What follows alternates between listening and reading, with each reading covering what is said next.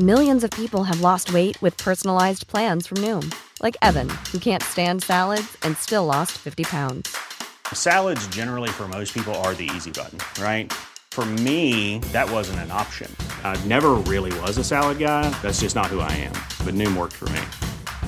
Get your personalized plan today at Noom.com. Real Noom user compensated to provide their story. In 4 weeks, the typical Noom user can expect to lose 1 to 2 pounds per week. Individual results may vary.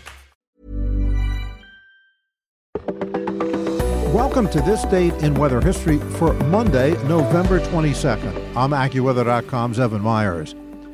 President John F. Kennedy was assassinated in Dallas, Texas on Friday, November 22nd, 1963.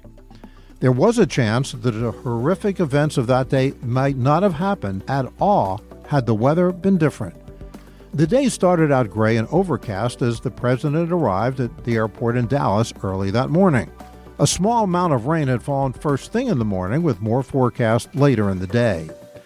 That would have likely meant that the plexiglass bubble would have been used on the president's 1961 Lincoln convertible to keep him and the First Lady dry.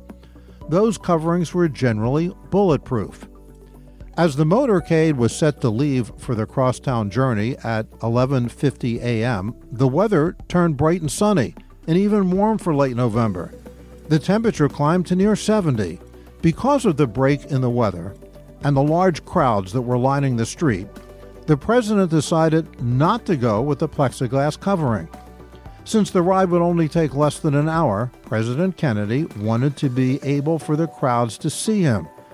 Just as the motorcade slowed as it drove through Dealey Plaza at 12:30 p.m. before turning into a road that would allow the motorcade to speed up, shots rang out, killing the 35th President of the United States and seriously injuring Texas Governor John Conley.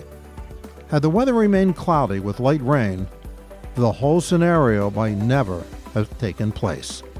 And that's what happened on November 22nd. Be sure to tune in tomorrow for a brand new episode and find out what happened on this date in weather history.